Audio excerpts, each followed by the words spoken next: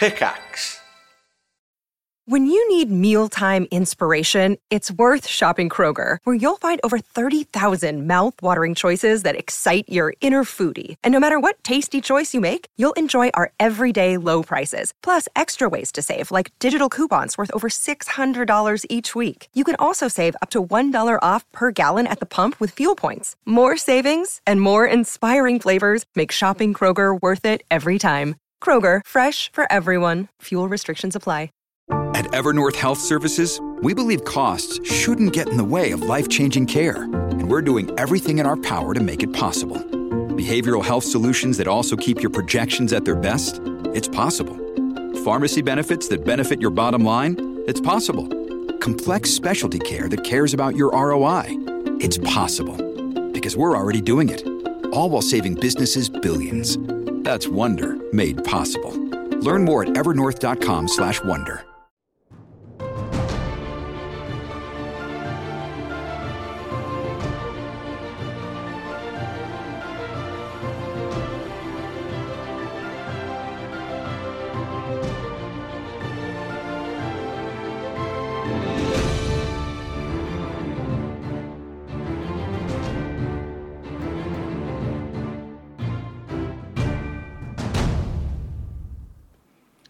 Episode 50 of the Hat Chat podcast.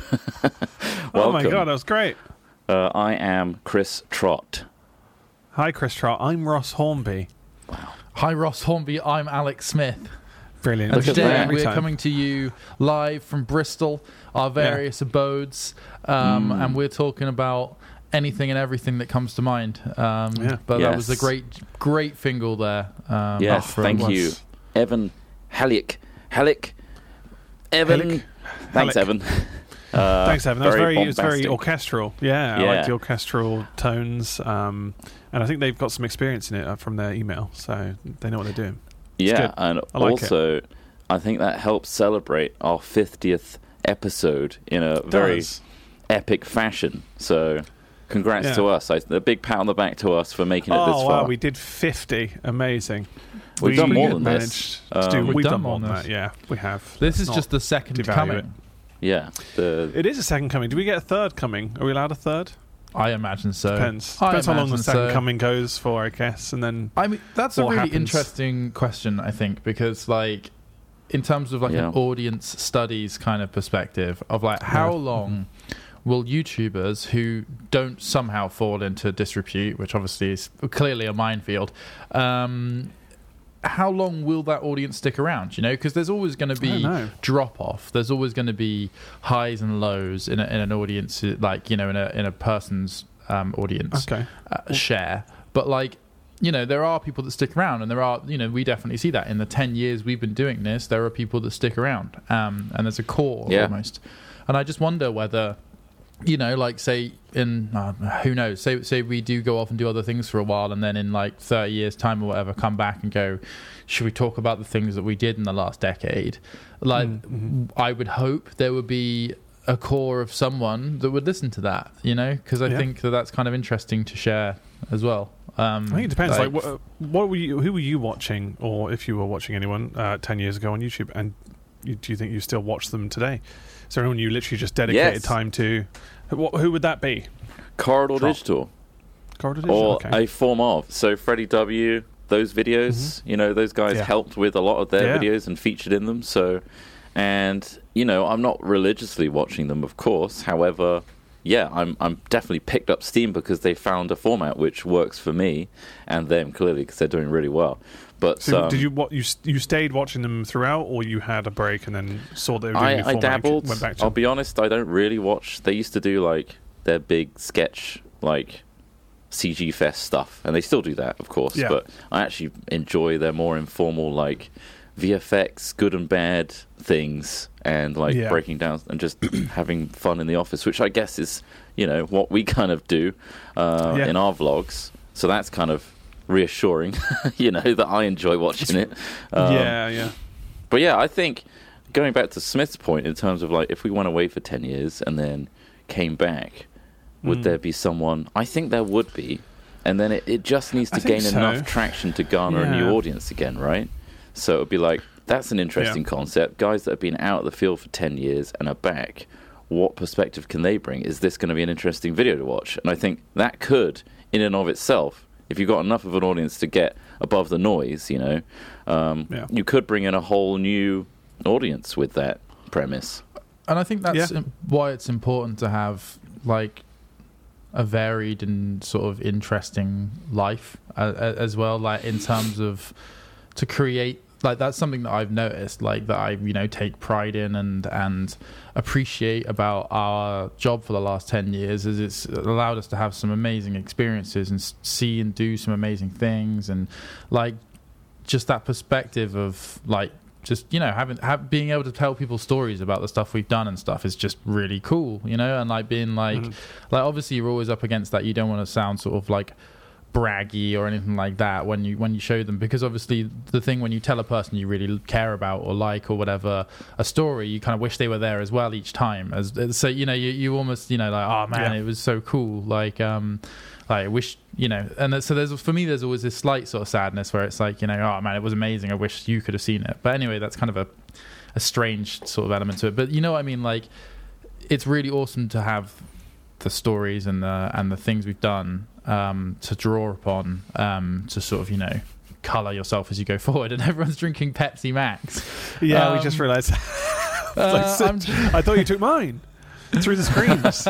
He's right next to me. But yeah, have some of mine. And I think that if we continue to have good times with Pepsi Max, if we continue to have fresh times with Pepsi Max, then you know, we could become like the Kardashians one day and solve a war with our experiences. You're right. If we can just manage to figure out how to pass between cameras, the rest will fall into place. First, I hope they invent smell-o-vision before then. Do you think? Say that again, Ross. Smell-o-vision has been invented, definitely. I mean, scratch and sniff. Has it been invented? Scratch and sniff. The world wasn't ready for scratch and sniff. I think is part of the problem. You know, like I think you're right. I still think there's too many elements in the scratch and sniff. You don't want to have to scratch it and you sniff it. How many elements do you need? The scratching part. Remove the scratching part. It needs to always smell like that thing that you want it to smell like. So but the point why of do you have to scratch it? It activates. I mean, they're not wizards, Ross. There's the point is it activates some sort of oil or something that doesn't. Doesn't it literally just loosen and diffuse the smell? The powder smell. Yeah, that's probably it. That's it. It's probably a powdered smell. Did anyone else? So for context, this was literally like you can get scratch and sniff stuff. So they're literally stickers or whatever that have smell infused into them. And there was this thing when we were kids. Noel Edmonds, I think, did like a scratch and sniff thing. Yeah, like an annual that you could like fill with the stickers, right? I remember that as well. Wasn't it an event though? I'm pretty sure it was an event. I missed out now. FOMO. Was it like? I didn't have this either. My friend Mark had this at the time, and that's why I know about it. Okay. Well, either way, we all got this book, and you scratch the thing and smell along with what's going on TV. It's like, oh, we got oranges on screen. Everyone scratch. And then it was that. It was but wasn't bizarre. There one that's like, oh, that's a smelly smell, like a bad smell, and it was like the bin or something, and it's like you scratch it, it does just smell horrible, and you're like, oh, why did I do that? It's like really artificial, but either way, synthetic sort of fart smells and stuff like that horrible fart gas you can get. You know that smell? Oh, that stuff's the worst. And some knobhead would take it to school and just like spray it randomly at someone, and that bizarrely like buttery smell, didn't it? Scatter. like buttery shit, like smell. It was. It wasn't even hard. It wasn't a smell that I could describe. It was just so pungent. It was just thick in the air, and you just had to leave because you were just like, oh my god, so I know what that is. Stink bombs had a slightly different one to the gas spray. They were more eggy. They were like very much sulfuric kind of eggy. It was a sulfur just that, gas, right? I think. Yeah, it just needs to be sulfuric. Or sulfur of some kind. Sulfur. Yeah, I never bought those as a thing or a prank or anything. Did you? I always resented them, so I never indulged. Oh, he did. He did. I mean, what did you do with them? Well, I was very responsible. I was like one of the nations with nukes that wouldn't use them. You know, like I had to have them. I have my store. Don't threaten me. I had to have them, but I wouldn't use them like in the entrance of a shop or something like that. Like, you know, like people who did that were the worst. Why did that happen to you as well? I feel like that happened in Swindon quite a bit. I mean, I wasn't surprised. It was more like, you know, like, I don't know, around a friend's house or something like that, rather than just like in the middle of a busy shopping centre. That's not going. But it's just the worst. Because like the thing is, right? Who benefits in that situation? Like, you drop it and everyone's like, "Oh, that smells," but like, if anyone knows it's you, you'd be hated and you'd probably feel embarrassed. Or you get banned from like a mall, or anything like that. Like, you would just be told, "Well, you're not coming back here," and if we see you, you're going to be. It's that voyeuristic, like onlooking, like reaction, isn't it? It's like, I get to see all of them like gagging and stuff. But bear in mind, at the time that it was happening, like for us or anything, people were doing that. Like, there were no cameras. People weren't filming this for a reason. They were just doing it just for laughs and stink bombing a fucking shop or something. And it's just like, what is wrong with you? I was a bit more sort of middle class in my like childhood terrorism years, where like me and my friends would bring back like tons of French bangers through the Channel Tunnel, and just set those so just playing with fireworks was basically our thing. Oh my god, But my god, were they fun? Common theme for your childhood. Yeah. I mean, it's exploding exciting. things.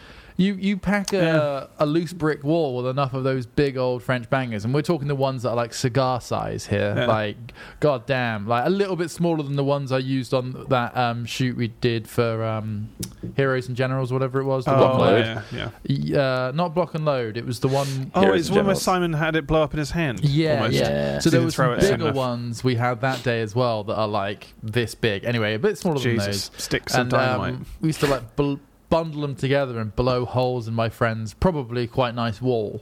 But at the time, you don't. As a kid, you just don't see it as that, do you? You just think, there's a hole in that wall. I'm gonna try and make it bigger. We used to shove them down scaffolding tubes because then it would just make this almighty. Honestly, it was a very satisfying sound, but obviously just also, Jesus, like is something gonna fire at the end? But that was fun to do as a young man. Yeah, I bet. But there you go. I mean, I didn't set anything on fire, so that's good. Well, the scaffolding, I'm sure. I did the napalm. I made napalm with kerosene and polystyrene, but that was more like young teens than like, in your tens and stuff like that. Do you remember setting fire to like your parents' back garden thing, Smith? Huh? And then it wouldn't go out. I remember that. Yes, that's when I was trying to make bombs, and that was when I was. But what I managed to make was incredibly fast-burning, basically a really fast-burning smoke bomb. It was potassium nitrate and sugar basically mixed together, and because one of them, so potassium. The reason that terrorists are always like. They were looking for fertilizer and stuff like that a lot, right? You'd always see like, there's barrels of fertilizer have been found and all this sort of stuff, and you're like, what are they using fertilizer for? Basically, the fertilizer specifically are usually stuff like potassium nitrate, ammonium nitrate, and they're essentially an oxidizer. So they provide oxygen to a reaction. But at a concentrated rate. So like instead of like with a fire that's burning, for example, there's oxygen in the air that the fire absorbs, and that's why if you add more oxygen to a fire, it grows because it increases the reaction. So this is like a powdered form of oxygen. So you mix that with an energy source. So in this case, is sugar, and the sugar burns and creates essentially a fire, and then the potassium nitrate speeds up that fire and that burning because it adds oxygen to the reaction. So that's basically what you've created. You've created a really fast burning thing, and at the time I didn't really want to like play around with like stuffing it in it. That's just a chemical reaction. I'm not trying I didn't mess around with like stuffing it in pipes or anything like that. I didn't like try and make anything go bang. I was more sort of interested in seeing whether I could make it. And essentially what I was making was it came out as like this sort of caramel, because ultimately you've melted all the sugar down and you've mixed it at a low temperature without any naked flames or anything like that, don't worry. Mixed it, and then I was putting it in these little tilly lamps, like these little metal, like, I call them tilly lamps. You know the things you get from IKEA?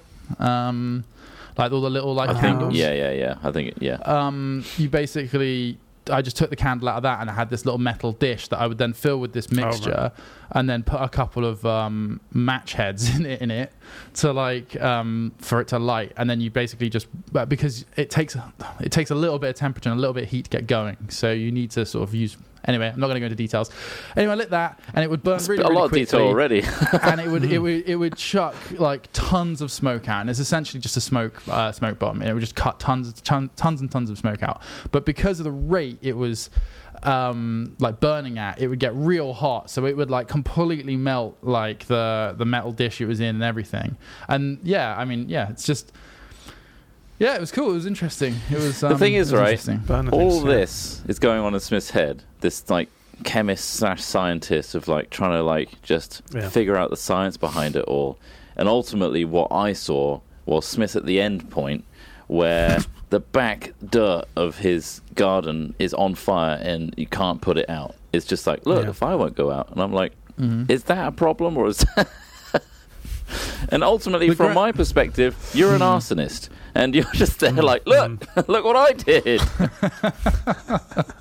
Yeah. And I'm like, wow. It's quite satisfying to see it work. It was exciting and terrifying at the same time. Yeah. Yeah. But no, I mean, like, and that was just like, my parents obviously didn't know about this. Although, like, some of the stories you hear your parents do are just crazy, aren't they? Like, some of the stuff your parents did when they were younger. Like, reckless stuff. Like, drink driving, mainly, I think, is the main crime of the previous generation. Is, like, just mum and dad, and, like, especially if you lived in a rural area, just the drink driving they did is just like, we drove them back. I mean, there was less cars on the road back then. I mean, maybe more horse and carriage as well. But yeah, can't get the horses drunk. On the road, so it's like, not that far back, mum and dad. Not that far back. You drank too much clearly as a kid. Yeah. It's. But I was surprised that as I think about 15-year-old, I could order potassium nitrate off the internet with a PayPal account. I was surprised I could order that. I must admit. That is an interesting purchase, yeah. like, I mean, not just anybody that, else would be put on a watch list. I mean, I probably am. I might be, but like, I don't know. Like, but like, not just that. Like fuse, sulfur, like charcoal, all kinds of things. Like all kinds of things. As a 15-year-old boy, you can buy on the internet with PayPal. It was surprising. But hey, it was honest science. It was never used in anger. It was never used as an intention.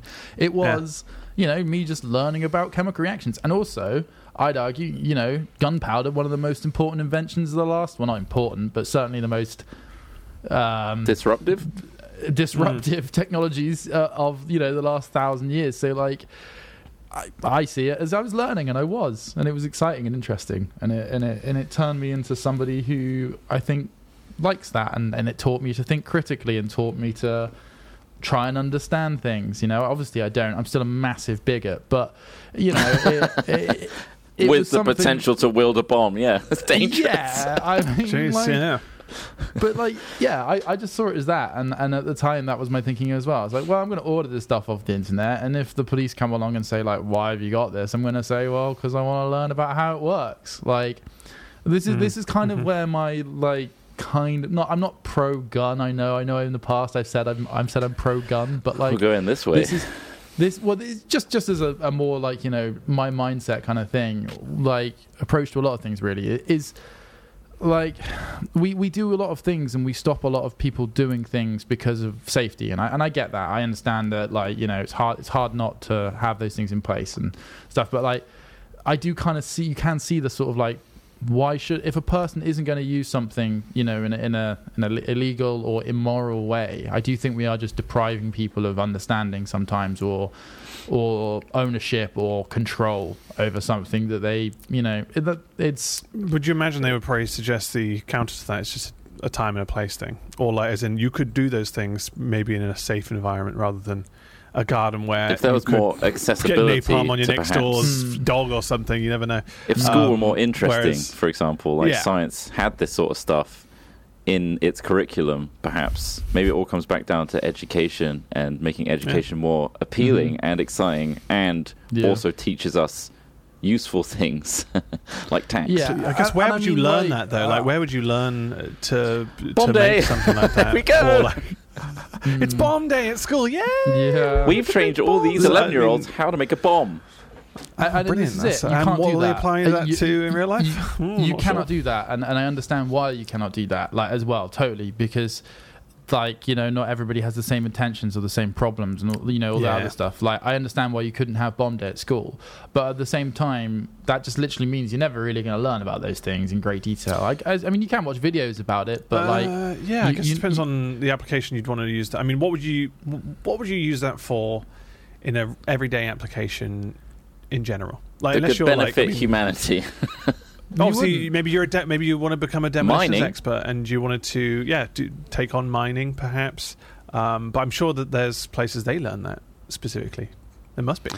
It was more just for the passion of wanting to know about it and wanting to be able to do it, and seeing, you know, I mean, seeing the reaction of something I did, you know, like, as in I looked into something, I studied it, I mixed it, you know, like, and it's like same reason baking. People love baking, you know, like they call drug cooks for a reason. You know, these are all, it's all about following a process and seeing a result, and there's something about that I felt appealing. And how much does that hobby pose a risk to the society at large? Whereas baking, yes, you could have a gas fire or whatever. Bombs have a single purpose, really, other than the they don't really. And I will say I wasn't just trying to make bombs. I was trying to understand the basics of the reaction to start with, chemical reactions. But like, well, I mean, what I explained to you then on the concept of an energy source and an oxidizer is the first sort of basis for that, and then you need to understand about how, I mean, ultimately things like gas expansion work and things like that, and about how you would, but, like, you know, it depends on which way you want to go with it. The other way, which by the way, the gas expansion element of it, you can create an explosion, sure, but you can also, you know, create rockets. That's how rockets work. They are an explosion, channeled gas expansion. So, you know, where the interest first came from, if I'm honest, is fireworks. You know, my dad always used to bring fireworks. My dad worked in London for a long time, and like, he would stay in London for the week and stuff. So I remember him coming back when I was a lot younger, and he would bring like fireworks back. So we had like a 40th birthday party, and this was a couple of years before they banned the mortars. You know, like the ones big that ones. After that headmaster blew his head off after he looked down the barrel of one. Do you remember that years ago? I don't remember that. No, that sounds... So there were a couple brutal. of really gruesome deaths from people misusing these mortars, so they got rid of them in the UK. Anyway, I remember the mortars, and I thought, these are insane. These are absolutely incredible. Like, we dug them into the garden to like plant them, and then you set them off and get back, and it's like a small artillery weapon going off. It's nuts, and they fire these huge charges up into the sky, and like these massive like plumes of light and color, and it was just very evocative and exciting. And I think that sort of perhaps maybe had some sort of mark on me, and kind of made me interested as a very young kid. You know, I was like, I don't know, between the ages of 6 and 10, I think, about that time, and I think it had like a sort of I was just like, this is really cool. I think Hollywood's like, conditioned me, right? Because all I can picture in my mind, my mental imagery, is a slow motion shot of young you with fireworks looking, the reflections in your eyes as he gets to an extreme close up, and then it pans out. And then you put on the V for Vendetta mask as behind the halls of Parliament are blowing up. It's quite the image. I mean, that'd be a cool film. Make it. But yeah, I think it's just interesting. And fireworks as well kind of always stand out to me as one of these things that people still to this day find really amazing, and they're like such an old technology as well. Like, you know, like if you look at like what most people are impressed with these days, it's, for me at least, technological innovation. I'm impressed, but I'm like, wow, look at this, you know. But fireworks are still impressive to me. The same kind of like, you know, hot air balloons and things like that as well. But they're such an old technology, and I think that's kind of interesting how we still haven't got anything that quite mimics that experience of lights in the sky. You know, drones are getting there. Yeah, definitely. Yeah.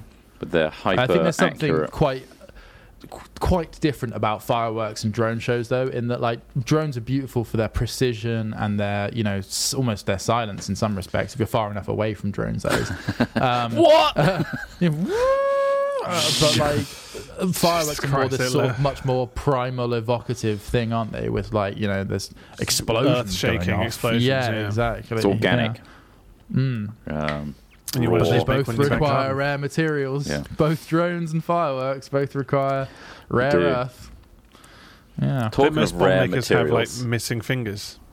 Yeah. Go on, the trap. Not this one, baby. I was going to segue, but if you've got more, then feel free to add to this topic before I segue heavily.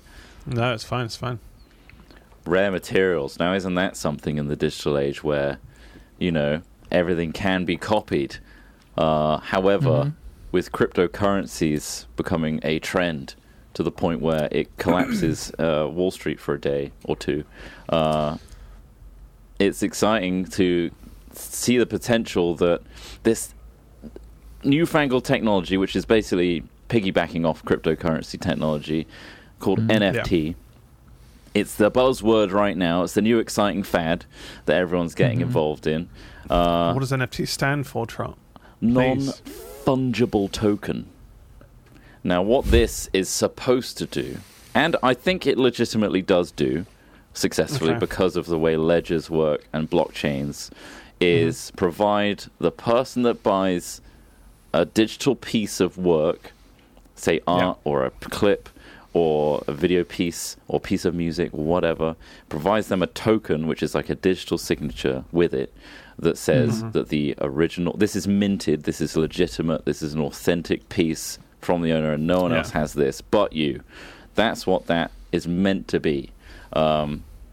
Whether it's going to be a sustainable way of saying that this piece of digital product or art is yours, and whether people find that actually valuable or not beyond the initial fad, where someone will buy a montage of Beeple's daily like CGI images over the year as a collage for $69 million, whether that's going to continue as a trend or not, I don't personally know.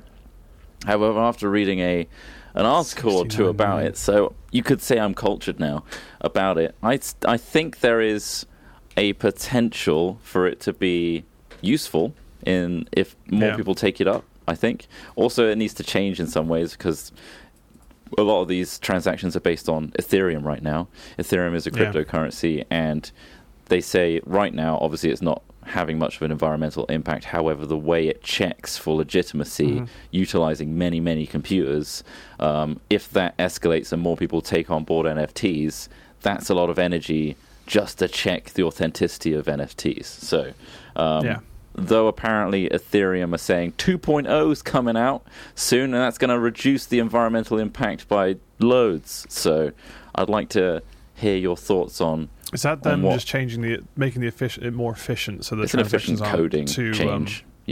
Essentially. Yeah, too heavy on the blockchain. I mean, NFTs, I mean, we've only just heard of them, but I think they've been around for a couple of years. They're kind of like, it's a Wild West, really, because someone could literally grab an image online, a famous one, put it up for sale. I don't know how you verify it, unless the person themselves have said on their own verified account that this product is they're selling it and it's their thing. I don't know how you verify it officially, but if you can literally pick up someone's piece of work and sell it again, there's going to be rights issues all over the place. So otherwise, that's the danger, right? I imagine whoever gets ripped off supposedly is going to have to make an NFT just to block that person from ripping their content and just having an official version of it on their public forum. Yeah, say that's not my NFT. Don't buy it. Yeah, but the speed at which you can upload these things, it's just going to be fucking impossible. I think that's a really good point, Ross, and I think that that's a big issue. I think that one of the biggest challenges now is like everyone knows who Beeple is because that's the news story you're hearing all the time currently, right? And so you kind of know like, oh, this is a Beeple. But like, yeah, what's to stop? Like, if you see how easy it is to upload NFTs to marketplaces, it's super easy. What's to stop someone going, the first ever rip of Al Smithy complaining about NFTs, just putting this clip right now onto that and going, hey, and people might, see value in that. They might go, oh yeah, I think people in the future film fans will want this, so I'm going to buy that. And does that become, in terms of like the community verifying it and putting money into it, does that become a verified thing? But like as in, do I even get a say in that? Well, because the thing is, you would if you then denounced it, because then you'd remove the value from that product. If no one knew, if someone bought that in blind faith, thinking, this is Al Smith, he must have put this up, this is his work, so I'm going to buy it for £10 and see where that goes. And essentially, you can devalue it yourself, right? But that's only if you're trading, as in that's only if the value comes from the fact that you want it from the artist himself has uploaded it, right? So you're saying people will only care if it's a verified and uploaded by me item. But maybe it's not. Okay. Maybe it's something that a user has created, much like clip-style channels right now, which, take clips such as this one and put it on their YouTube channel. They may not be earning money from it, but it's still, it's still something enjoyed or whatever by a community, and so therefore the value comes from what the community is willing to pay for it. And so your image is being used as such, but it's giving the item value, but it's not necessarily benefiting the artist individually, for example. Not like, there's all sorts of verification and ownership questions around something by its very nature is decentralized So the entire benefit of the crypto system comes from the verification is decentralized, so that you do not need banks and institutions that are making money, that are potentially losing, manipulating money. The reasons for crypto are valid.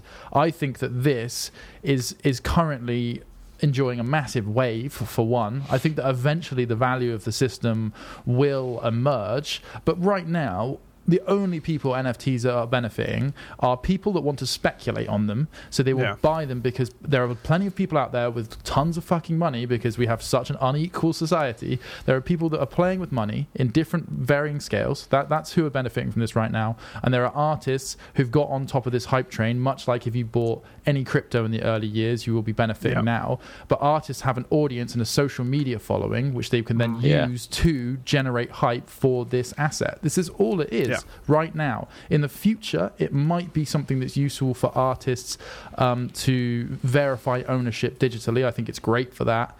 But right now, all it is another stock market, another crypto coin, and everyone should just wait for the dust to settle, because right now, all it is are people with lots of money trying to make more money from other people with lots of money. That's all it is. It's like art in general, right? So the value of that piece of work is really dictated by it's an emotional thing, right?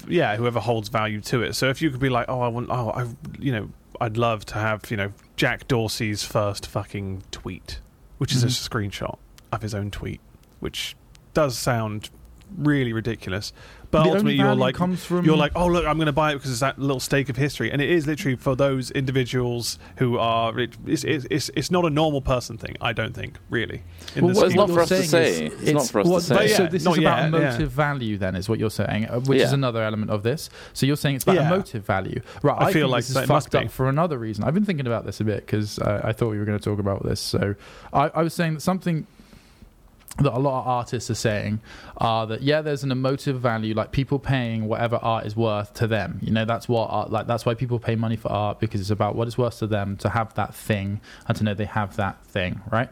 Or so what they think somebody else will value it as, surely. Well, this is the other side of the argument, which is, I think right now art is meant to be an emotive space, right? And I think a lot of artists are excited about NFTs because it's an innovation within their space, which hasn't had a huge amount of innovation. It's a new way to sell art. Much like when I'm sure things like websites that share artist stuff, like what was the one that got all the porn banned recently, Tumblr, was exciting for people. Newgrounds, another sort of idea where people could share games and ideas they had. It's exciting for innovation to happen within artist space, especially digitally.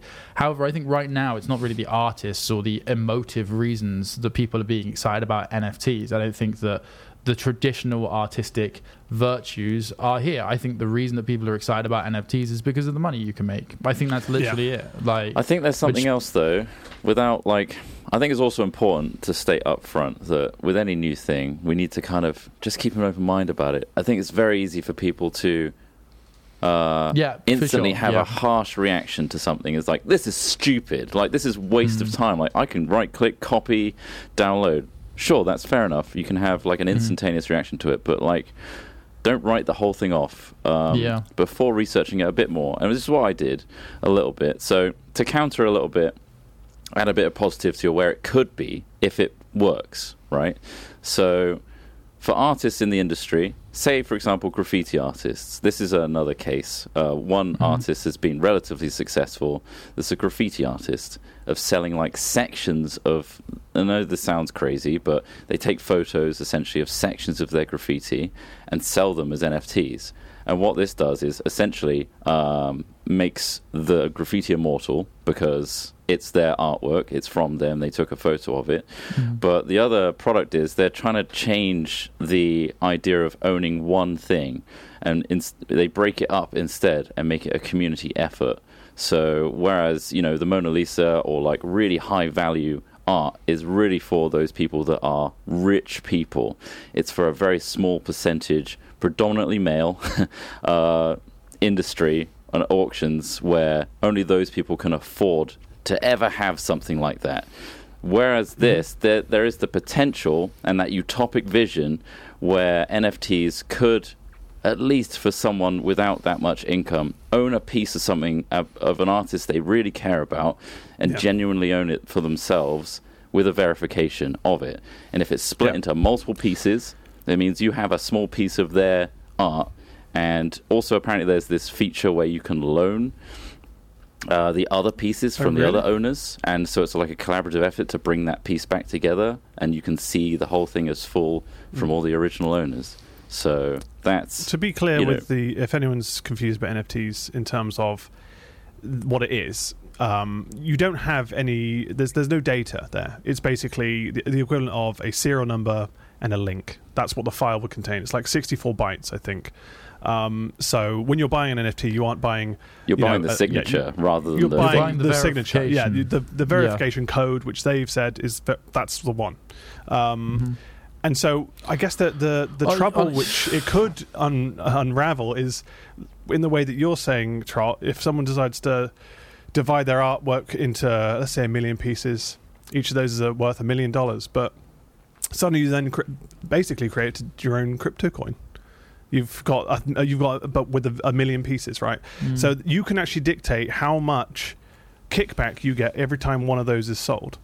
So you could be like, I'm going to get, I want to take 90% of what that person sells every time they sell it. They can keep 10% or whatever.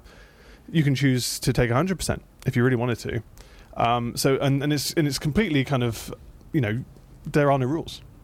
So you could set that. Obviously, there's a dickish thing to. That's the money side of things. Sure, I think it's not necessarily the ownership piece, but you could create your own personal currency by doing this. There's a bit more if you wanted to.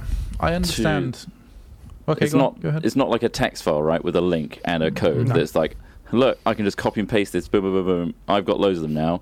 It's not how it works, and I think a lot of people kind of make that assumption. Is like, it's the same pixels, it's the same zeros and ones, therefore anyone can reproduce it, right? It's the way blockchains work and the way they are able to stay decentralized is through that same technology where every single computer verifies that transaction that happens and can say whether it's real or not. So by copying it, ultimately it isn't part of the ledger that everyone else's PC has on it. So, but yeah, I'm just saying, like, yeah, that's an interesting point, actually, about, like, you could sell 1 million of these things and create value of those things, and then you have 1 million of them to then take revenue from. But, again, like, it depends who's in charge of it, right, in terms of who wants to be malicious with it. If you were like, okay, I've got this one product, or, you know, let's say I've got this first tweet ever or whatever, and you go, actually, I want to make 2 of those. So now you've instantly devalued the first one, but now you're going to be earning twice as much profit because that's going to be sold around the internet, ping-ponging around as people bid for it and are buying it. So you could, in terms of what people are seeing is the money. They're seeing that there is this avenue for making money. And it's good that I do think that having a digital signature is an interesting and important thing in the future as things get more digitized, and people who just do literally digital work. There's never actually a physical property of it other than a print maybe you can print out. It's a real problem with the internet age of like ownership and copyright, and like where is that, and the value of things has shifted so dramatically. The copyright doesn't change with the NFT, so like, the copyright won't change from the original creator. You don't own the copyright when you own the NFT. Exactly. So what people, I'm guessing, are skeptical about is the fact that what are you buying, other than obviously you're buying something you're attaching potentially an emotional value to, and also a real value to in this case. But there's shitloads of NFTs out there that are probably worth like a penny, less than that, and it's just littering a website somewhere where people are bidding on this shit, and then the good stuff apparently rises to the top here. But who knows how crazy that market's going to change when we've only just heard about it like a week ago. So I can tell you how much it's changed, actually. I was watching, I read something about it. It went from one of the main marketplaces, I can't remember the name of it, I don't want to name it really, but there was one of the main marketplaces went from 9 million in transactions in January to, I think, about 60 million in February. So this is the speed at which it's picked up. It's, they've increased their transactions 600%, I think. It might be more than that. My math is quite terrible, but they went from about 10 to 60 million in 1 month in terms of transaction uptick. So, I mean, this is a wave. I mean, I understand what Troy's saying, and I think there are some reasons for it. However, right now it's in a massive boom period, just like crypto, just like stocks and shares for certain stocks, certain meme stocks. Right now, people are at home this year. They haven't spent as much money, not everybody. Some segments of our population are at home with a little bit of extra money because they haven't spent it on other things. So people, the retail market is causing these shifts and these movements. There's also, with some elements of things like this Beeple stuff, there are people with gigantic amounts of money who are sort of making waves in the digital space now, whilst just wanting to disrupt it. Yeah, exactly. Like, there's sort of a where you might not have seen these people bidding these gigantic amounts in the private auction house rooms of big cities in the past. Now these digital auction houses and things like that are seeing these giant influxes of wealth, and it just sort of shows you that there's these people that exist.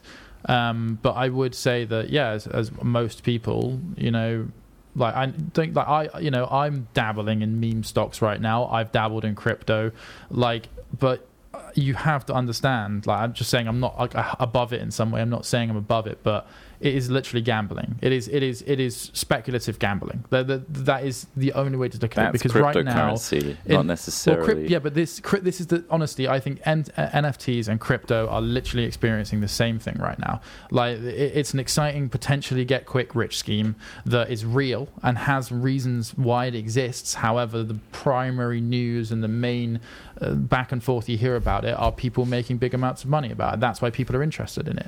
If you ask the average person on the street if they'd be interested in owning a little bit of a photo of Banksy's thing on the wall, the only reason they'd be interested is if you told them that they could potentially make millions of pounds. Before that, they'd be like, no, thanks. I don't know. I don't know. That's not true. No, I think it is. Honestly, if it wasn't Banksy, I would agree. That's what makes it. Just because you've name dropped a huge person, you're like, I have a little piece of that because it's Banksy. Because they say Banksy, but the vast majority, if you don't already have a large following as an artist, or if you don't already have some form of social influence, you are not going to make a lot of money on this. Like, maybe there's a couple of the artists, the fucking graffiti artists in Bristol might sell a couple of their murals, which are awesome. I understand giving tangibility to an asset that is impermanent. I understand that value. However, that is in no way going to form the backbone of some sort of new market. There's only so many photos of graffiti you can post on NFTs. This boom is absolutely about money because that's what's making the headlines. The technology, however, is about that empathy and that emotional connection to the artist you care about, right? Value be damned. The technology is the blockchain. That's the technology. The emotive value, the sale pitch on this technology is that emotive connection to the artist. The technology is the same as crypto. Like, I think, like, but this is enabling that connection, is what I'm trying to say. It is, and verifying that existed since the 90s. It's like people wanting a reply from someone online. You know it's them because they got the tick next to their name. Or you verify with Mark Hamill on Twitter, is this signature real that I got, bought on eBay? Sorry, no, it's not. Yes, it is. That value suddenly changes when you know it's not. Yeah. It's the same thing. It's the same like pen on a thing, but you know that it was Mark Hamill that wrote it because he said so. So it's the verification system which is giving imparted value to these things, right? Verification used to happen in other forms. You might get like an official art dealer to go, yes, we've checked this vinyl is actually sold by signed by the Beatles. This is real. You've just decentralized that. Essentially, is what you've done. You've taken it out of the hands of perhaps art dealers and given the verification process over to the same system that Ethereum uses and cryptography uses. Basically, yes. It's the minting process. All of this value that's currently being generated is the same financial wave that this other value we're seeing in the other segments of gambling, which is stocks and crypto right now are essentially gambling with an asset base. You could be betting on horses. You could be buying lottery tickets. Ultimately, but it's not betting. It's gambling to a degree. I would say that it's a trust system, just like we trust that our pound is worth a pound, right? We all agree that we trust each other, that £1 equals £1. When I give you a pound, you've got a pound. So the same thing with Bitcoin is like these people, which it feels like a pyramid scheme, essentially. But like you have all these people who are trusting in this currency, which doesn't. You're gambling on the future use of that currency. You're gambling on the future use of it. Yeah. Exactly. But everyone's trusting that this will work and this will grow and that your Bitcoin will be worth that Bitcoin when you give it to someone. So it's a trust system. The thing is, it's not. You guys are focusing on the thing like, I want this asset so that I could sell it for more in the future.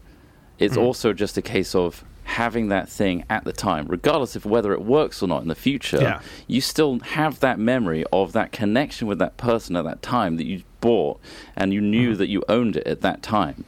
Whether it has a finite shelf life because that currency is no longer around or not, at the time, your ownership, you had it and you can still have it. You can have it on your hard drive, whatever. Anyone can have it because they can right-click copy it. But you've had that time with that artist, a piece of it. And you had at what is supposed to be a verified transaction that it is genuine.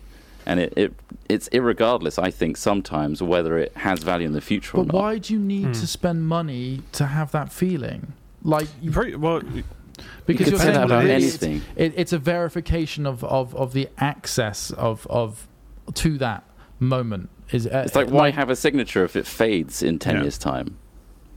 But then the signature, so that's the equivalent of this NFT system or this verification system going out of favor. Like, when we do transactions on our credit cards, they are verified by a bank and verified by the place that they are going. Like literally, this verification process has been done in other forms for years and years and years.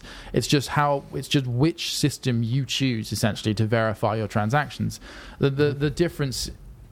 The value and the shift, I think, in crypto comes from one day, and I mean, Bitcoin and Ethereum and things like that are being more and more used in transactions, but ultimately the huge amount of trading that goes on with these things is speculation on their value. And what you're speculating on is one day they hopefully what you should be speculating on is one day they may become the primary or legitimate form of commerce, and therefore whatever you end up getting for your Bitcoin will be worth a huge amount. Like one day we might be at a point where everyone's agreeing that one Bitcoin is worth a 4-bedroom house. That's kind of what you're hoping, and then so one day perhaps you can take your Bitcoin and buy that house because ultimately, unless you're turning that digital asset into something of use or of physical use, there's really nothing but speculation on its value to take from it. That's the same perspective. I think it's the same perspective. Like I'm trying to get across the other perspective. So what value? It's like why buy a Dota skin? But this is still a value argument. Okay, let's take money out of it then. Sorry, I understand what you're saying. It's a collectible. I do kind of. Yeah, right? So let's say the emotive value, then not the financial value, the emotive value. And you're saying that basically that verification helps to amplify that emotive value, so it's ownership. And there's a human condition of like wanting to own something, right? And the more that feeling is genuine, the more you get out of it. So ultimately, if you can believe in that NFT being a secure system, that cryptocurrencies, on a whole, they seem to be a secure system, right? that seems to work. If you pair that with then introducing art into it, and that's a more emotive thing, like what value does art have? What does this pixel compare to this one? That's down to the individual, and you're putting that as a layer on cryptocurrency. So all you're essentially doing is, I just want to verify that I got this genuinely from this artist and that I'm supporting them. Yeah. And that means something to me. And so wearing a branded, you've chosen a specific brand and you want to be like, this is the one I want. But whether are you like, in this situation, is literally just a tiny token that you could, like, oh fuck, I don't really know. Like, I guess it's so confusing because like I just saw an article about Kings of Leon selling well, their that's album. an interesting one. I'm thinking like, well, if there's an artist I really fucking like love and was well into, it would be exciting to buy that one tiny piece for, even if it was for a moment. And then I was like, oh, actually, you know, it's just worth like £10 more. Assets. I'll sell it. I don't need it. The Kings of Leon one's interesting because they're also selling front row seats and, you know, tour things with it. So they can verify that you are the owner of that ticket through the cryptocurrency and say, yes, because you bought the album through this NFT, you will guarantee a front row seat at any of the tour dates in whenever the pandemic's over. So that's a real world asset, and that has real value to it, and it can be verified that person's the owner thanks to the technology of cryptocurrency. So it's kind of like, you got to kind of think out of the box a little. You can apply real world assets to it. It's like NBA, for example, could sell a clip of Jordan's dunks, and along with I'm not questioning the use of the verification technology. That is the part of this I completely agree with you on. Like the verification. Yeah, it's not even an argument. I'm just spouting stuff. The verification is the reason the market can exist, because that's why there's value to these things, because people believe in the verification system of distributing the value. Like, I completely agree there. What I'm saying is, I'm more coming at it from a what value does this new innovation bring most people, and I'm not sure it does bring a huge amount beyond what already exists. So what I do like the like, idea the more of, I think about, I like it. I like almost like digital, but the thing is, I think of it like what you're saying. I'm like, oh yeah, if you bought a ticket to like see a show, right, and every ticket came with that digital verification, that sort of NFT signature and file, that would be great. Maybe in the future you can go, yeah, look at this like amazing band I saw 30 years ago, and like I've got that verification, or I've got that NFT of that ticket. Like, perhaps that would add that value you're talking about, that emotive value. I kind of get that as well, and I totally see it as emerging as something that is like a new element of verification, or a new element of digital realness. I totally can see it but what it is right now, I think, is another one of these like rush like markets, basically these marketplaces for scarcity to a degree, almost. Yeah, but in some instances, some of these artists have said that like the reason they've done it is financially based, in terms of they know that they'll get what their work is worth through doing this transaction, knowing that every time that's sold again, they'll get a little kickback. I mean, they won't be as brutal as 100% back, but like they get a kickback, and they know that we're getting paid for our work now. We don't have to worry about Spotify's crazy percentages and stuff. And I can see in terms of that, but everything is open to abuse. So watch this space, I guess. Well, that's the thing, is trying to decentralize abuse, particularly from big companies and publishers and Spotify's and YouTube's that say, we're going to take this revenue share and all music uploaded to this is going to get this percentage. Whereas if you decentralize it through cryptocurrency and NFTs, the power's back in the artist, right? So you can choose what percentage revenue you get from the transaction of the stuff you provide. You can set the price. It's kind of like Bandcamp as well, where it's like, I'm going to put my MP3s up here and I'm going to choose this price.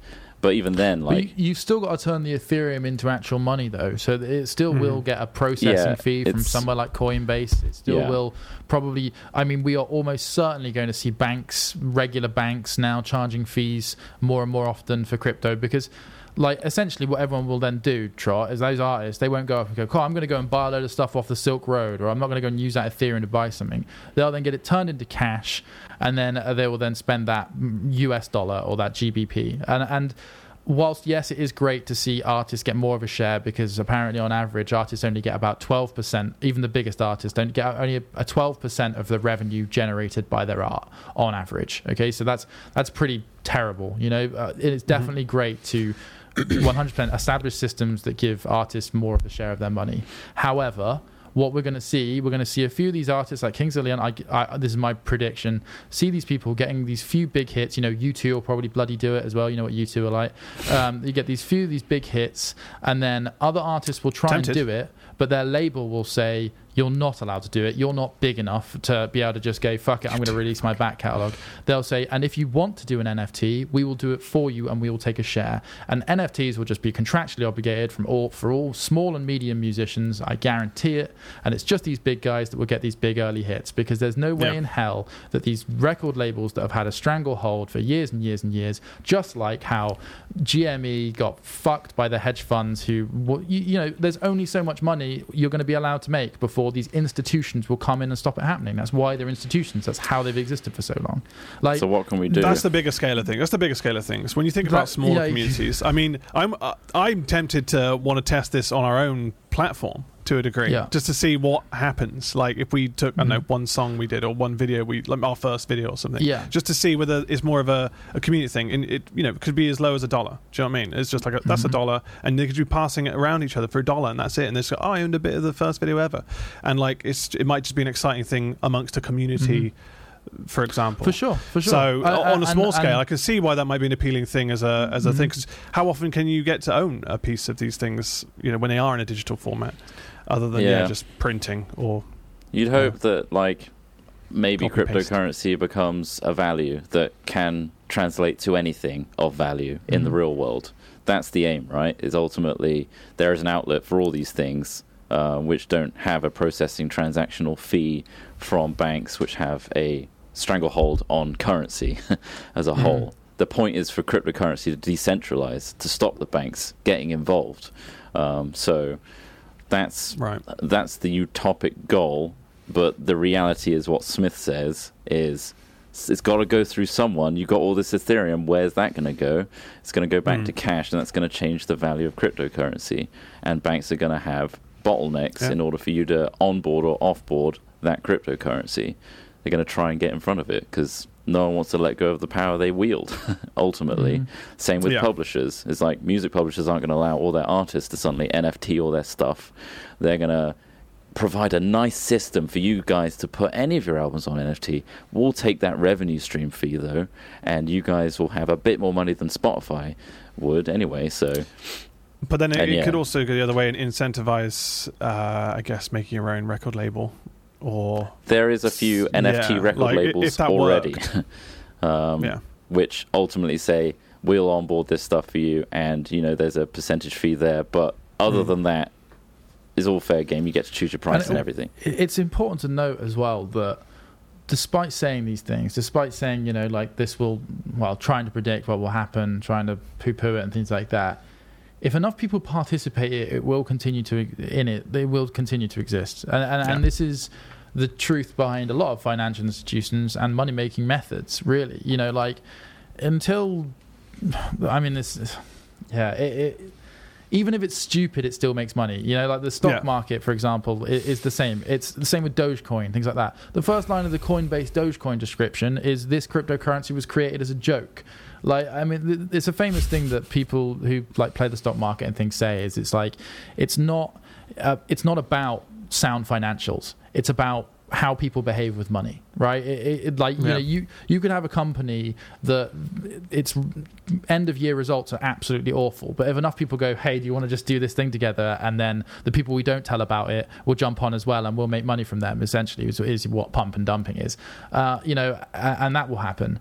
And so this is why I say it's all ultimately gambling. I think it is, because there's this weird socio-financial element to all of these things where you're trying to work out the true value of something versus how the mob will behave, and ultimately those things don't always intertwine. So I'm fully prepared for NFTs to take off, become a thing, become an institution. That may happen. I still question, really, at the end of the day, when all that money is generated, how it is distributed, and you know, if any of it is more fair or anything like that. I'm just entirely skeptical. It's just money by a different name, I think, in every form. Ultimately, but if it's a better process of having money, then I'm all for it. Rather than, you know, what decides what, you know, the pound or the dollar, etc. You know, I think if there was just a global decentralized currency, is that better for everybody? Maybe. Well, I mean, yes. Frankly, it would be, I think. But then that's globalism versus non-globalism. And good luck, Trot, because America and the UK, they don't look like they're adopting globalism anytime soon. Oh, man. Still, I can be optimistic. That won't change the outlook. You can be, but ultimately, Trot, if you can be optimistic and you can be happy, then your best bet is to make as much money and get the hell out of all of it before it all comes crashing down. Like, it's more the idea of it is what I'm excited about, rather than like how can I cash in on this as best as possible. But it's a symptom of something bigger, though, Trot. I think it's a symptom of something bigger. It's a symptom of people desperately needing to find new ways to be wealthy because existing paths seem to close. And it's but what's wrong with that? Because obviously, like, in terms of everyone's taught to try and earn as much money as they can before they die, or at least to make themselves comfortable. If that was the way that you could do it, and that was a way around doing it through the older methods, why not? Because that is the antithesis to globalism. So Trot's rightly saying that we that's individualism, and whilst you cannot be blamed for wanting and having to do that, absolutely. This is the thing. Like the problem is, right, that all this risk and all of these worries are coming onto your shoulders now because the traditional, more secure ways that this market evolved and where this place came from are no longer available to you. So you're told that you should take all the risk, that you should fight, and if you don't, you know, it's almost your fault. And I don't think that's true, and I think that's harming people on a big scale, and I think that's why, because you're having to adopt that mindset of individualism, that you have to make money, because if you don't, you're fucked, and that makes you this. We are not. I don't think we are naturally individuals. I think we are happiest when we are working together, when we're collective, when we feel like we're working to something that's better for all of us. It's a much better place. But the reality is everything works against exactly you. Exactly. So and you're talking about an entire systemic change rather than this is a method that someone could earn money from. I don't know. What I'm saying, I'm not saying about, because I know that entire systemic change is unrealistic and really, really kind of impossible perhaps to do in our lifetimes. But what I'm saying is it's about that balance between that trying to get enough to be happy and feeling as though, you know, you are sound and comfortable, and then being happy as well. And so that's why I said to Trot, then if you can be happy and make money and then get out from all of it before it does tear you up, then that's what you need to do. Because honestly, the world is not the world, we are so stuck in that individualism that I think it's going to take longer than our lifetimes to get out of it. And I think that it's not good, it's not healthy for people. That is how I think. And it's sad, and it's really easy to talk about it from this point of view when I make enough money to live happily, you know, like that.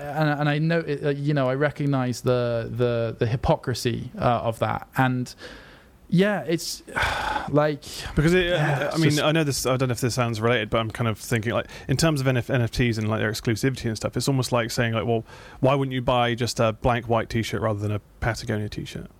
Because you've set value to that T-shirt. Obviously, it's more expensive. It makes you feel good. So, like, in a way, that's what this also acts as. Again, we're back to the emotive element of what an NFT is to someone. If they're like, shit, for 2 seconds, I owned Kings of Leon's album, and when it cost 50 quid, that might mean shitloads to someone who really loves Kings of Leon. So, like, I don't know. It's like to us. Are we equating happiness and good feelings to monetary value? Like, we kind of are. To a degree, yeah. But look, you're also saying I wanted to be part of something. I don't think I am. Like, for example, but you can't be part of it unless you can pay. No, you can't. Yeah, when the cost skyrockets, of course. Yeah, you're out of it. But then you can't buy one of their original masters. And did you ever dream that you could? No, I didn't. I don't really care. Yeah, I mean, it comes down to whether you care about the system entirely. Yeah, absolutely. Yeah. Personally, I don't care. I and I think the vast majority of people won't care, and that's why I think this is just a vehicle for the rich to speculate and create ridiculous shows of how uneven everything is. But when you buy certain clothing, you aren't looking for a fake of that clothing. You're looking for the original, aren't you? I'm only saying this as something I know you relate to because you buy expensive clothing, but you're not going to go out and find a cheaper version that looks exactly the same because you want that version. That's what this is. Even though they're almost identical down to the fabric and the color choice and the print technique, if it's exactly the same, what makes it different is knowing that it came from the brand that you care about and not the brand that you don't. That's the same thing. But in this realm, it's hard to...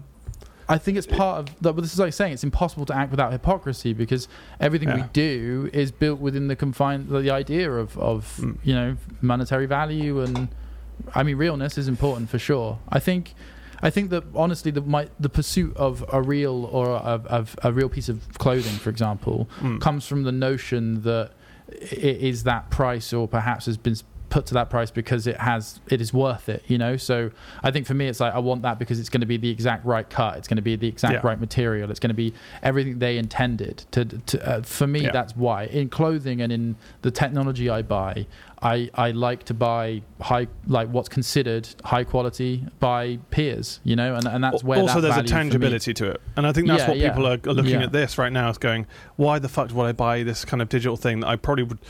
I mean, you don't have it physically. You don't have the art. Let me pose this to you. The tangible element is missing, which I think is why it's so controversial. And the only tangibility is created by everyone agreeing that this digital signature is tangible. Like that, it's created value in that sense. Sorry, go on, Trot. Yeah, anyway. Also, like, we are not unknown to buying things with digital. That's it. All you ever get is the digital version of it. Like getting Rocket League packs or battle passes online. Like, you get something out of it, but ultimately, do you really own it? You don't know, and you can't really verify because there was a transaction, but they could pull the service. They could stop producing Rocket League. They could remove that skin if they wanted to. Like, we have all bought things online that are strictly digital and don't technically exist. So this is ultimately just trying to add a layer on top of that, which we've already done, and add some legitimacy to it. There's no reason, like your favorite. What Dota released an NFT of their game? I mean, would that be possible? Would that be possible? So I think, Trot, that just because we participate in existing systems of that doesn't mean we need more of them. Like, like the idea behind digital distribution of games was that you could get the thing you wanted quickly. It is kind of amazing that we've made made digital games the same price as physical games. I mean, I guess the idea is the value. On PlayStation stuff, it's more expensive. The idea is the value is all in the game creator's work, but the reality of that is not true. The amount of cost associated with distribution and packaging and production was gigantic, and to not see that reflected in the launch of digital games, I think, was a little ridiculous, unless they admitted, hey, you know what, digital's great because it's going to mean that we're paying our guys more, which I don't think it necessarily correlated Was it to do with the high street? Like they were trying to keep the high street alive or some shit? Or, I mean, that sounds kind of... like something they wouldn't give a shit about normally, but like, if anything, that gave an excuse to be like, well, it's more expensive to buy it on the store, so you're going to have to go to the shop and buy it or online as a tangible product. Yeah. I wonder if I don't really know the full reasons why that was so expensive, or why it's not cheaper for a literal download. I don't know. Maybe server costs. I don't know. But yeah, it makes sense. A distribution, the physical copy, would be more expensive just overall. I think because it's hugely more expensive to distribute. Ultimately, the dream, right, is for the producer of that piece of work to verify that their transactions are authentic and add value to that transaction, so that the customer can both get something from it, but also the artist that deserves that money gets it. Sure, you can copy and paste and pirate and all that kind of stuff, but if you can add value to the authentic version of that so that they don't pirate it or copy and paste it elsewhere, instead they'd rather have this version of it because it's verified and you can add more features to it. Like the NFT is just a platform, an onboarding process. If you can verify it, you can add, tickets or whatever, or like, I'll update this NFT monthly so it changes over time, or like it changes with the weather. An NFT is ultimately a link to something and can adapt and change over time. So basically, if the artist can generate enough value for it to be better than just copying and pasting exact clone of it, then that's good for everybody, in my opinion. Imagine if you sold access to a game on Steam based on how many people wanted access to that game, right? So for example, imagine, CSGO. It's like the first 100 people, they do an initial coin offering or an initial price product offering, which like crypto and stock does. And they say, right, 100,000 people can play CSGO for 20 quid. So everyone starts playing CSGO for 20 quid.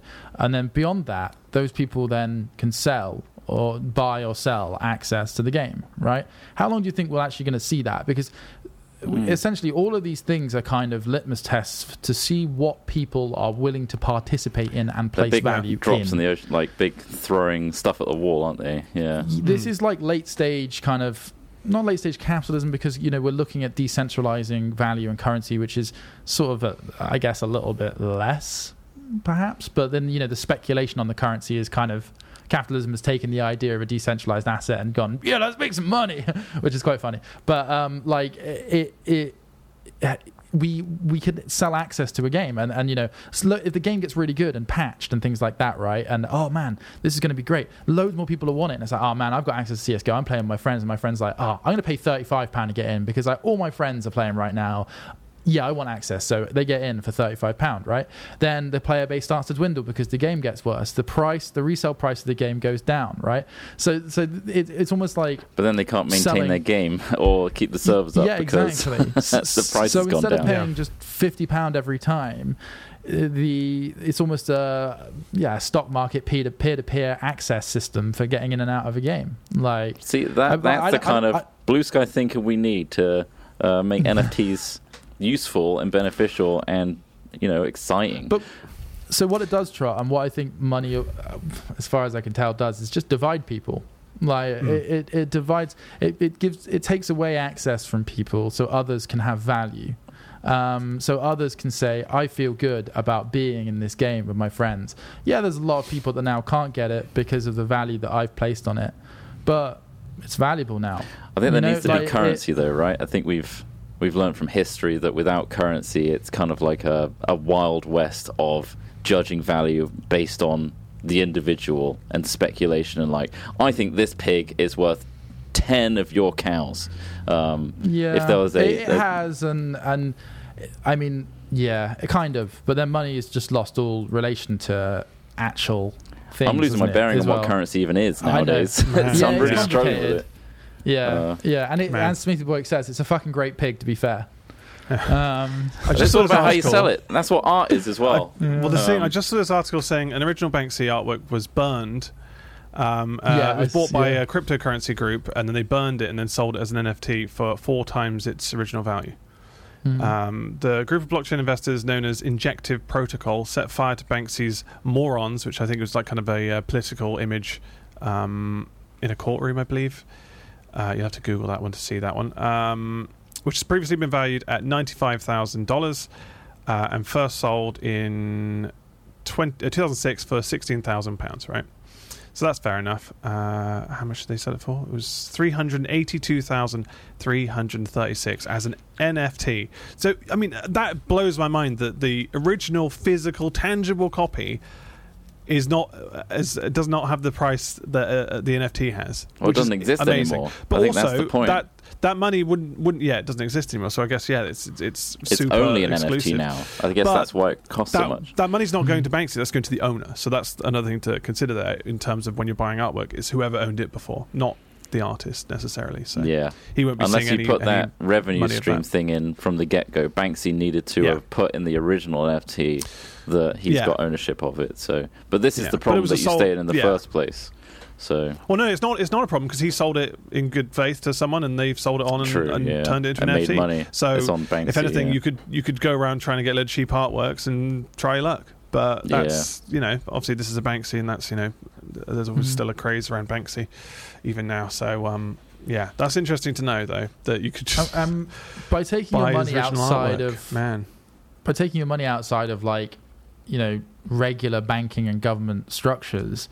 You're also just taking all of the risk, risk. Like this is the thing about like you're putting so much on the individual now to make money. Like, I think the housing market was perhaps the first Bitcoin, not the first crypto, but before this, our parents were thinking about things like this, but in terms of the housing market. So like trying to put it in bricks and mortar. Booms in the the 90s, and then there was the crash in 2008, and people were like looking at it like, wow, this is a volatile asset, but there is money to be made here if you make the right decisions. Right now, we've just found a quicker version of that you can do on your phone, but the problem is there's just these huge risks, and because the asset isn't you can't live in a house made of crypto, can you?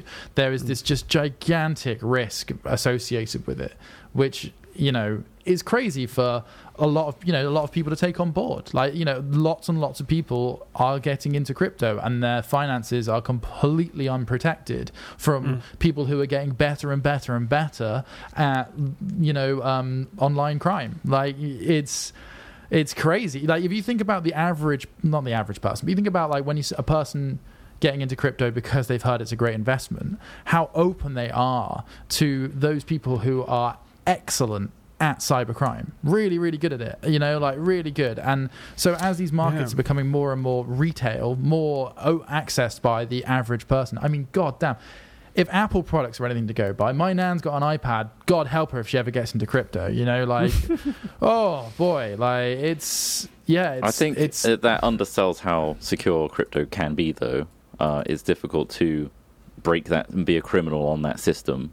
It's quite a tough thing to destroy. Yeah, but all of the handling of it is being done through a computer, which is a lot more vulnerable than crypto itself. I know Ross has got a digital secure key, which is something that a lot of people, not digital secure key, what are they called? A ledger.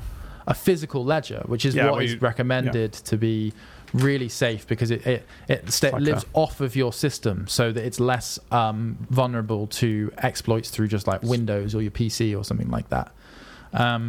So there is that element of it too, is that you have to still get pretty teched up, pretty knowledgeable to deal with this financial system. Which, over the many generations, our banks have prevention schemes and securities in place. There's no fraud team for Ethereum. If you lose it all, you can't call them and say I'm paying you a bit of a fee here, can you give me my Ethereum back, because that was not a good transaction.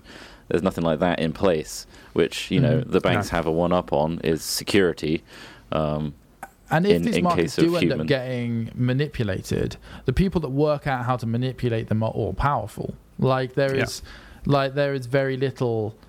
There's no oversight by nature, by its very design, and like all things, there are good and bad things about approaches to everything, politically and technologically, medically, all the sort of stuff.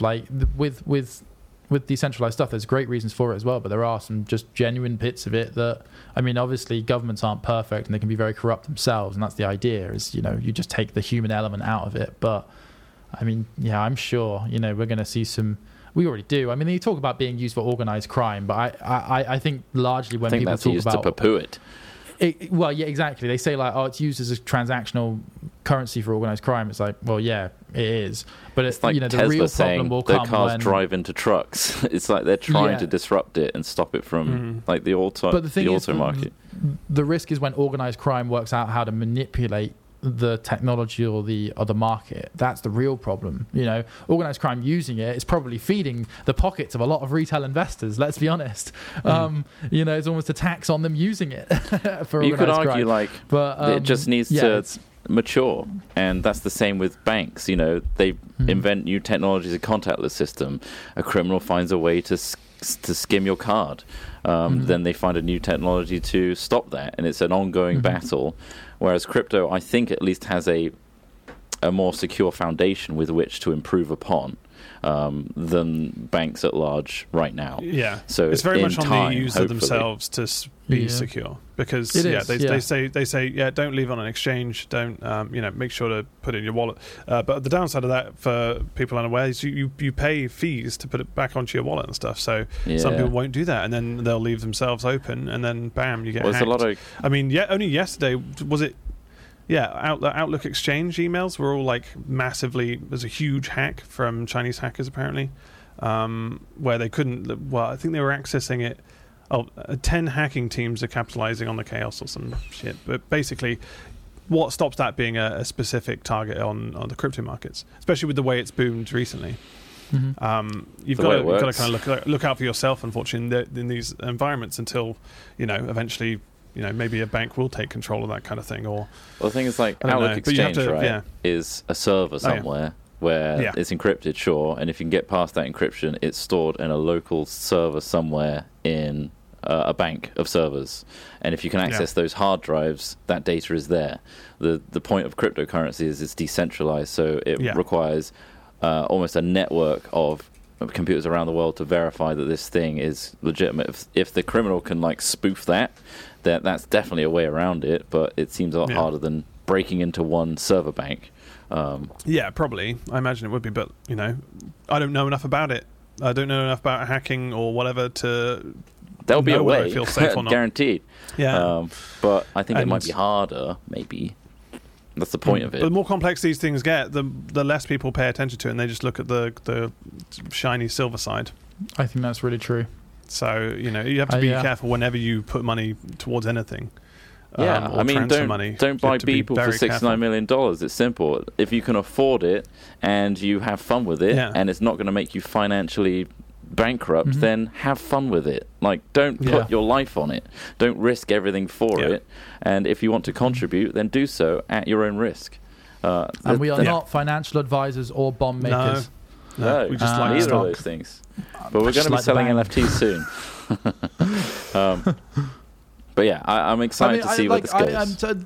Totally, because we originally said about let's do an NFT of like one of our stupid songs or something like that. And the thing is with NFTs, you can set the price for them. You don't have to make it like, well, this should be low. Yeah. So we could always do like £5 NFTs or something like that. Like just to see, because there might be people out there who do believe in it. Like ultimately, this is all just about belief. Whatever more system, of an experiment than anything, really. I don't like. It's so new to me. Believe in.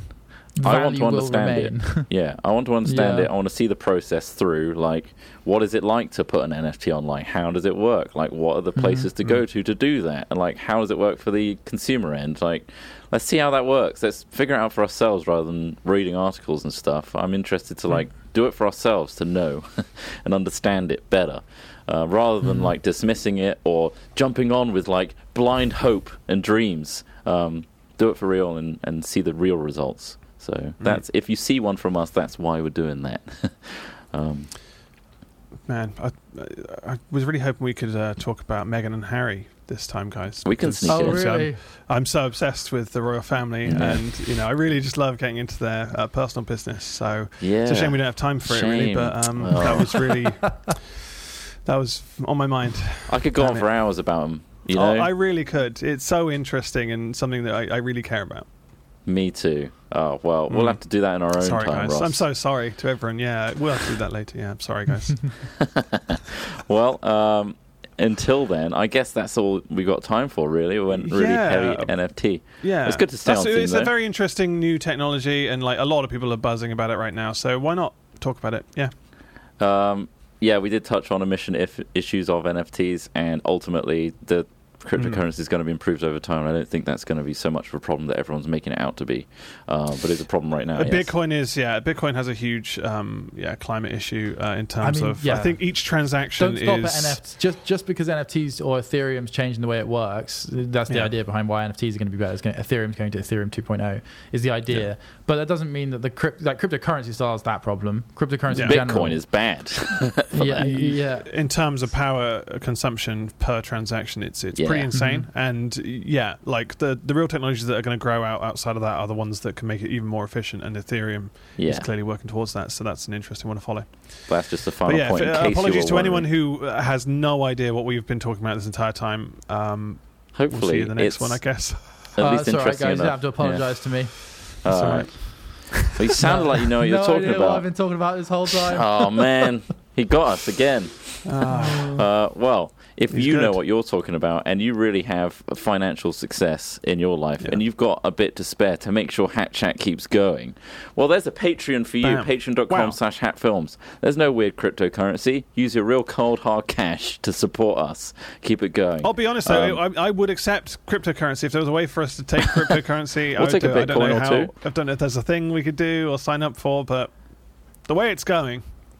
And hey, if you're not selling music as an NFT right now, why not send it in for free to our Fingal email, hatchat@hat-films.com, and we'll feature it potentially in a future Hat Chat if it's awesome. There's nothing stopping them from making an NFT of it.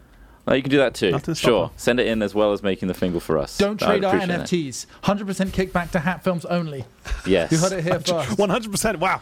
Brutal. We will verify every NFT. Any other NFT is fake.